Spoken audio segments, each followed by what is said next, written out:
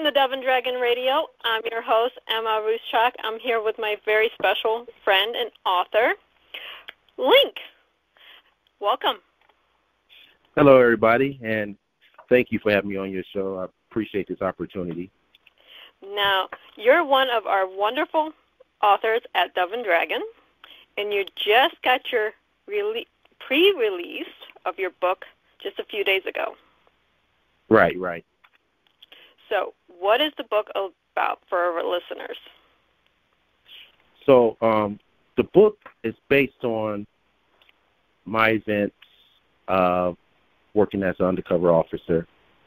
However, it's in fiction form, and it tells a very eventful story of how a city detective is trying to overcome the corruption within the city, but still be a protector of his community neighbors and leaders.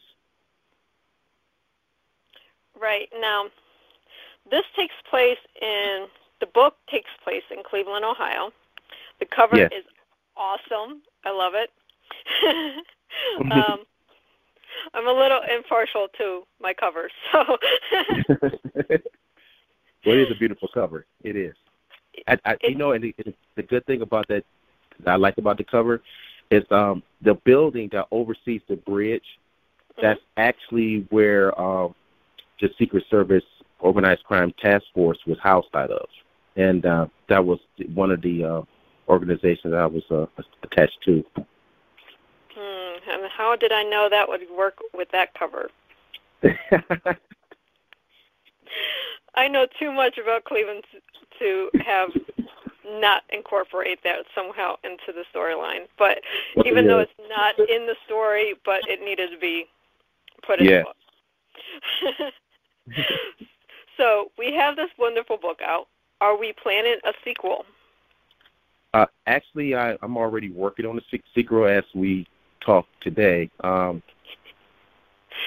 deeply in chapter 2 of it. So, yes, cool. There's going to be a sequel. And awesome. See, the best thing about this whole pandemic, we have a little bit more time to write a little bit. I mean, not so much you, because I believe you're an essential worker. We can't get too much into that. But the rest of the authors within the house actually have time to write stuff. Right. So, but we do appreciate our essential workers right now. So. Well, thank you. I look at it as a band of a hand. I mean, even though you have the thumb is just as equivalent as the rest of the fingers on the hand. And to grasp everything that you need everybody working together. Correct. And that's a big thing with our society right now. It's great to see so many people working together right now. Yes. So we have this wonderful book. Now, I can't get into too much detail without giving away the storyline. Right. We have a sequel. So what's your favorite character in the book? I'm kind of like you, partial to Jordan is my favorite character. Okay. And I chose him because he's like that sum. When I was talking about the band of a hand, he's like that sum that everybody's around, and he's, even though he don't think he's that leader, he is directing integral parts and people of the investigation.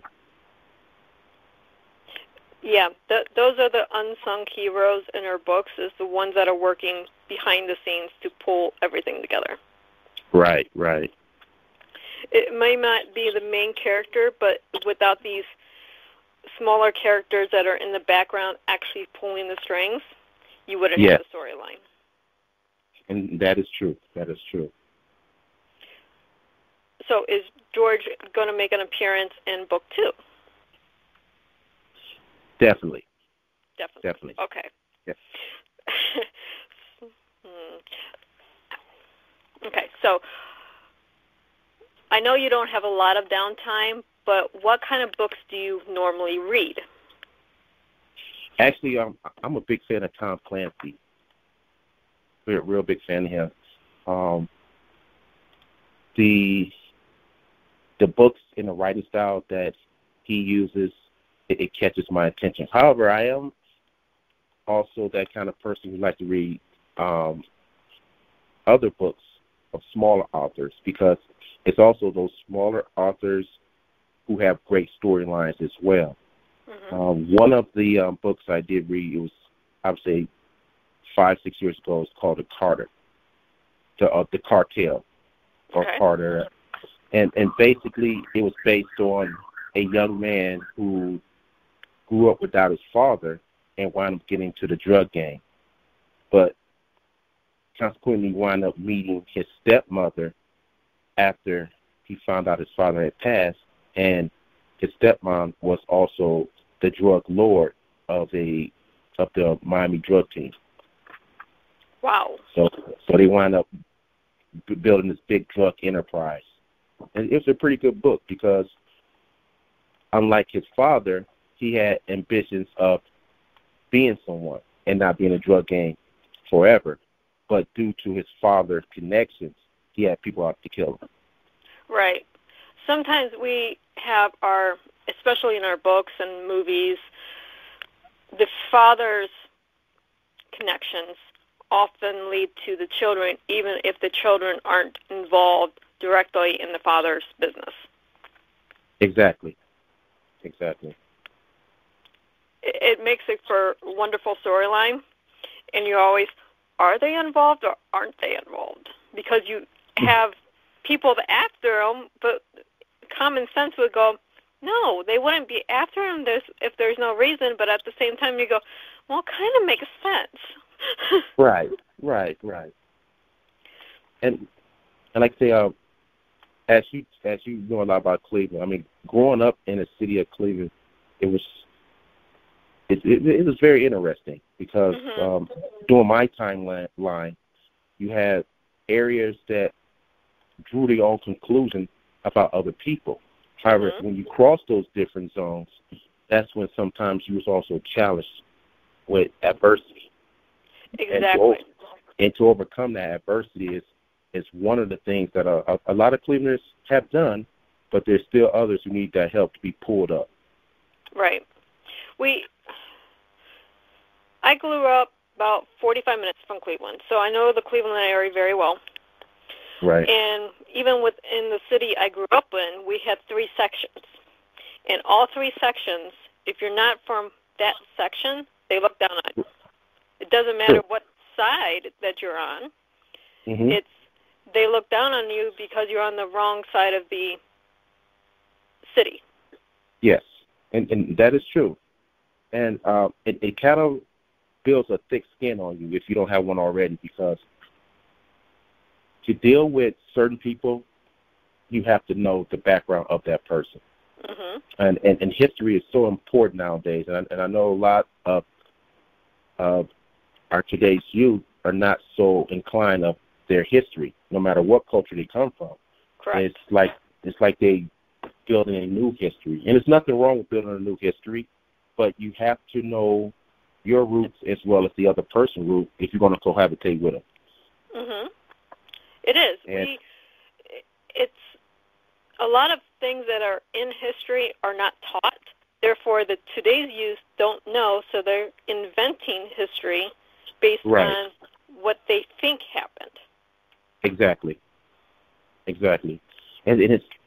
I, as I got older and read different books, and it's funny, I read a book written by now he was given the honor of General Colonel Charles Young. Back in the early 1900s, he was originally a person who grew up in Kentucky, Ripley, in Kentucky, and he moved to Ripley, Ohio. Mm-hmm. And while living in Ripley, Ohio, he scored off the charts in all of academics where he can be, and wound up applying to West Point. And at that time, there were not a lot of African Americans even in West Point. But due to his ambitions to persevere and his knowledge, he wound up getting to West Point and becoming one of a well-known leader, to where just recently in 2020, February 11th, he was honored by his home state, Kentucky, as a honorary general brigade. And this guy passed away in 1922, and it took this long for him to be honored for all the accomplishments he did way back then. Yeah. It's sad that we have to wait almost 100 years. Yeah. For some of these people that are major political, major military figures right. to be honored correctly, or for their story to finally come to light so they can be recognized. Yes. And being that, like I said, being from the Cleveland area, I want to tie in everything. The areas I lived in, the areas I worked in, just tie it all in to show different communities. Because a lot of people don't realize how complex Ohio is. When they look at Ohio, they think, oh, it's a Midwest state, which is untrue. The state is actually broke up into 3 regions. And for those who don't know the history, the west part of the state is only the essential part is to be called Midwest. As you look at the southern part of the state down by Columbus, Cincinnati, before you go over the Ohio River, that's actually the south, because the Mason-Dixon line runs right through downtown Cincinnati. So technically that's considered a southern state. But when you go up north, by the northeast of the state, Cleveland, Akron, all that area, you're looking more at the East Coast. I mean, just a 3-hour drive from downtown Cleveland to downtown Buffalo is only 3 hours. And we're talking about Buffalo, New York. So that's how close Cleveland is. That's why Cleveland's more considered the East Coast than a Midwest city that everybody thinks it is. And it's a lot of history. Right. There's so much history in Ohio. Okay, I've lived in the Cleveland area. I've lived in the Columbus area. I've traveled to the western side of Ohio. Being in all those sections of Ohio, even how people treat you, recognize or resonate with different sections of the country. It's so weird. If you just go 3 hours anyway, you have a different aspect from how people treat you. Yeah. Even the dialect is different. I mean, living in one state, you think everybody has the same dialect. Northern Ohio's speak different from Southern. I mean, the dialect in Dayton, Cincinnati, Columbus area is a true Southern dialect. As you go up north, you hear that East Coast dialect. If you go on the west part of the state, you hear the dialect from that area. It's very complex, as you said. Different people look at you different ways. And then you put a city like Cleveland, just as a whole. There's 3 sections to Cleveland that I'm aware of. Like you have West Cleveland, East Cleveland. Right. And then you have right in the middle where they meet. Now you go any which way, and you're going to be a completely different type of city, but it's still Cleveland. Exactly. That is so true. That is so true. Just like you said, the east part of Cleveland is totally different than how the west part of Cleveland interacts. And then, like you said, you start hitting the little south side of Cleveland is different from there. The history within that city itself, man, it's a lot. It's a lot. Like I said, the police department. A lot of people may not know. Elliot Ness, former Secret Service agent, was one of the original chiefs of Cleveland Police Department. When he left Secret Service, he went and became the chief of police of Cleveland Police Department. And that brought a lot of uniqueness to Cleveland itself. A lot of laws were created because of Cleveland Police Department. The Terry Pat-Down law, that was created. And a lot of people may not know that. Now, there is one little museum I love in Cleveland. A lot of people don't know it's there. It's under a statue. I don't know if it's the police museum or the mob museum, whatever they call it, but it has all the history of the police and the mafia ties and stuff like that from the 1920s. Exactly. And here's a key point to that. Cleveland is where all the big-time mob bosses live. Cleveland in the Youngstown area. Back in the 20s, Youngstown was considered a essential suburb of Cleveland, where all the known mob bosses lived at, and then the other bosses lived in the inner city. Danny Green, an Irish mob boss, who came in and was notorious. He ran havoc in Cleveland. He had a lot of the Italian mob bosses scared of him. Mm-hmm. And he ran the northwest side of Cleveland, over by the Collinwood area. And he was a big guy on the radar that a lot of people was scared of. Yeah, we always hear about New York with the crime bosses in the 20s. We always hear about Chicago. But the truth is, a lot of them were ran out of Cleveland. Yeah. A lot of the big mob, organized crime syndicates were ran out of Cleveland. Cleveland was the home base for all that. Chicago, New York, even those small towns like Newark, New Jersey, things of that origin, all came out of Cleveland. Right. It wasn't just they had the mobs in the Chicago area, but their bosses lived in Cleveland. They were getting orders from Cleveland, Ohio. So we're putting all of this into your fictional book as much as possible. But it's all ties in. And it's like you have to understand the history, because the history will tell you a little bit more about what's going on. Exactly. And that's the big thing where a lot of our youth have gotten away from history, and it's sometimes challenging for them to understand the way life it is, where it is, how it's running through. And it takes our older generation to still educate our youth, because it's like I said a while back, it takes a village to raise one child. One child. And now that these villages are no longer in existence, we have a lot of children growing up to be adults who are confused and lost. Very true. I am so thankful that I was able, when my daughter was younger, to homeschool her, because there's a lot of history, not just Ohio history, but American history as a whole, that is not taught in schools. Exactly. So one thing I did, starting with the Revolution, was, we know the American history as told from an American point of view. Well, there's 4 other points of view. And my daughter was like, how can you have 4 points of view when there's only 2 sides of the war? I'm like, no, there's 4.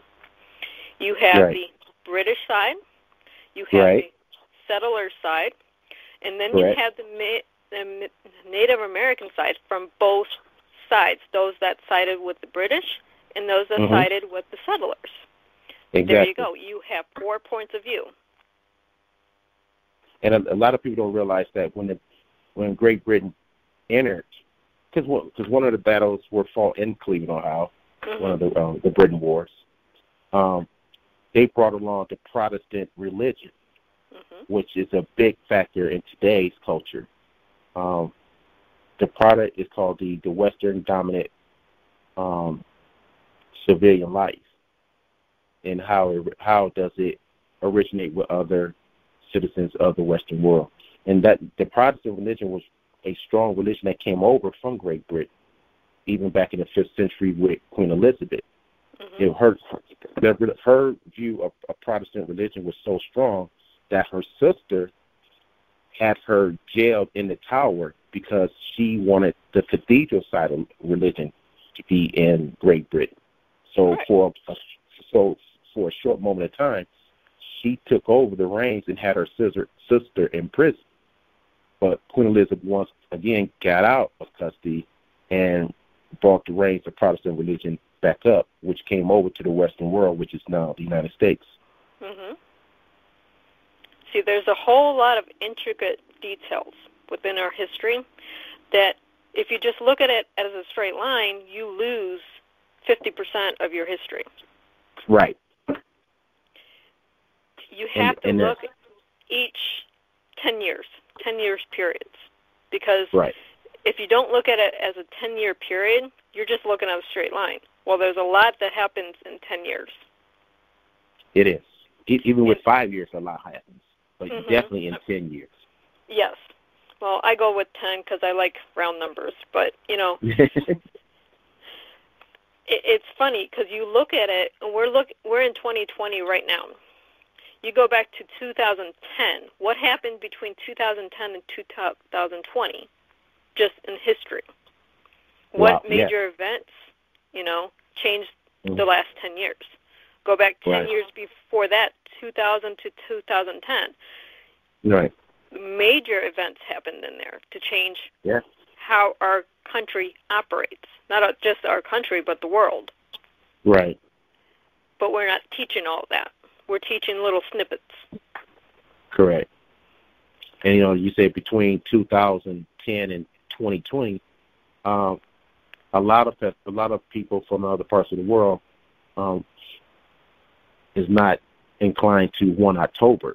1 October is where we had the massacre in Las Vegas where a gunman stood from a hotel casino and gunned down almost 100 people from a hotel casino. These were normal people who were vacationing in Vegas or living in Las Vegas, walking the strip, enjoying themselves, enjoying a community concert, and this guy decides to take a 50 caliber weapon and just randomly shoot people on the walkway.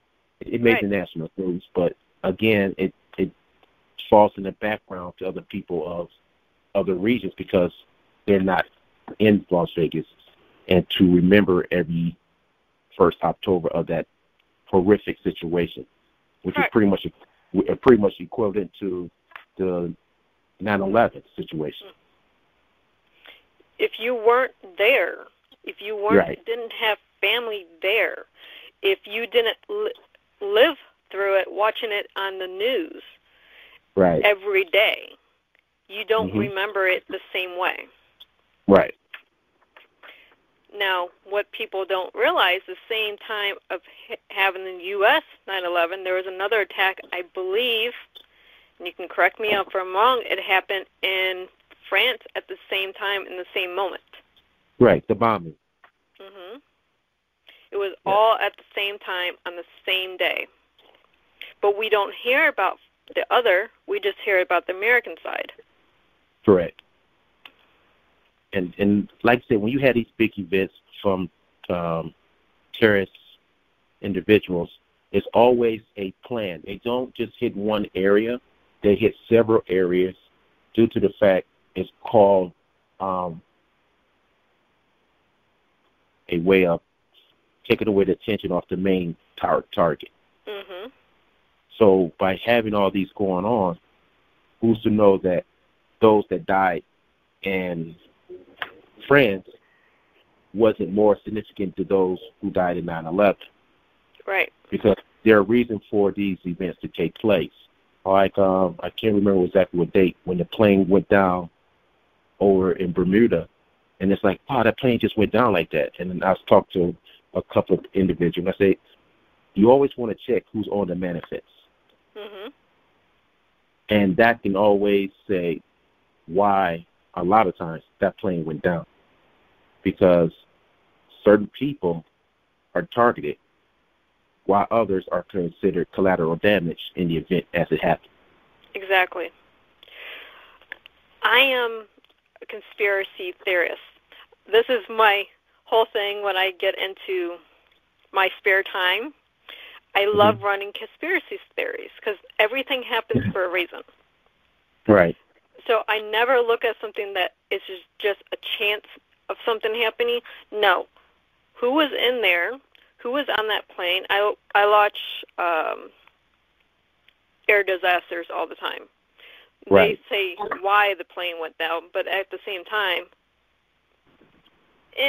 okay, I can play conspiracy theory with every single one of those episodes, unfortunately. But there's always a reason. Oh, definitely. Distraction is the key. For those who never read Sun Tzu, the Art of War, he talks about in one of the chapters how distraction is the key component in taking down an entity. I mean, a lot of business people who run Fortune 500 companies, they use the model of Sun Tzu in Art of War to run these big profile companies.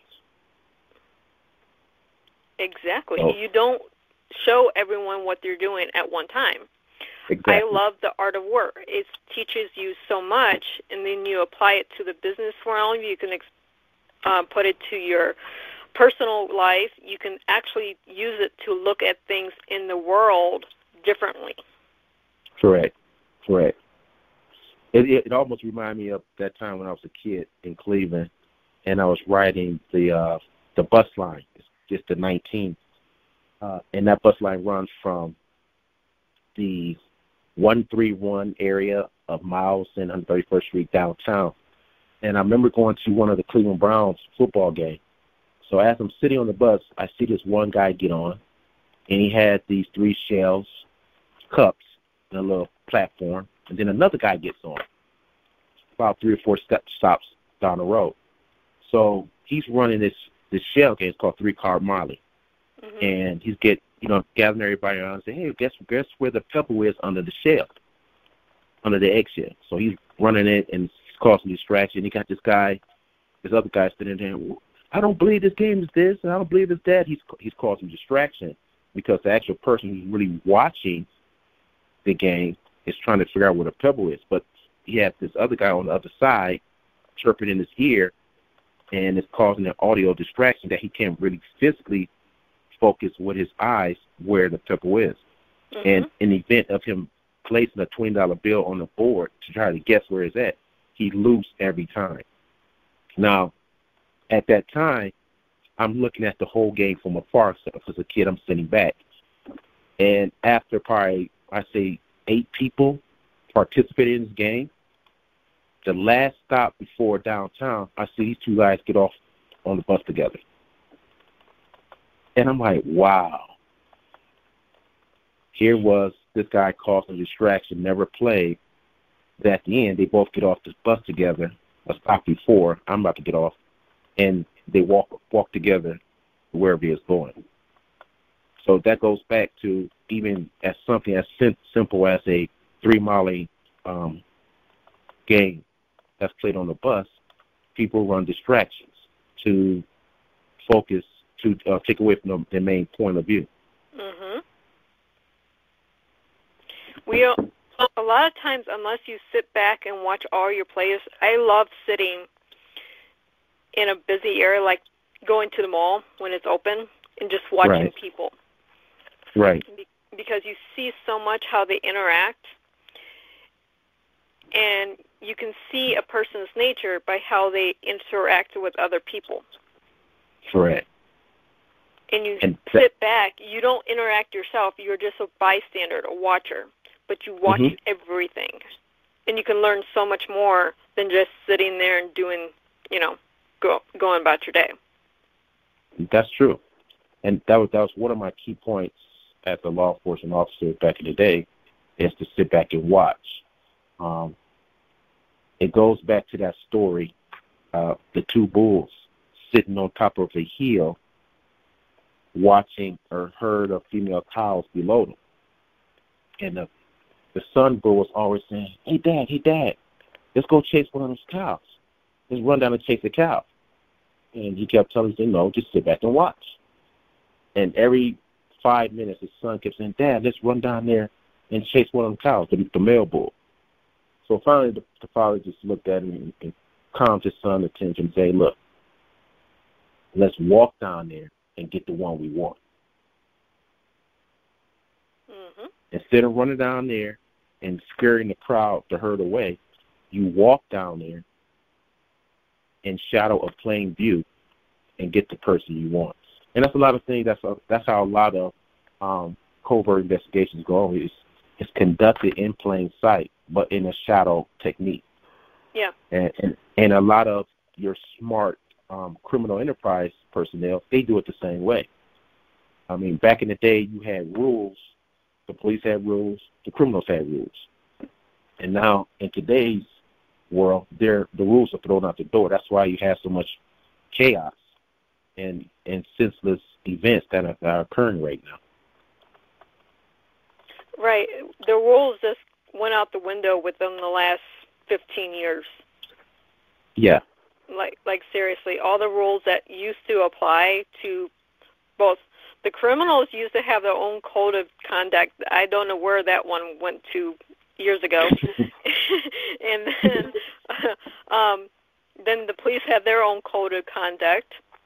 Right. And civilians that didn't play on either side had their own code of conduct. Now it all blends together and gets so muddy that you can't even tell who's the good guys and who's the bad guys sometimes. No.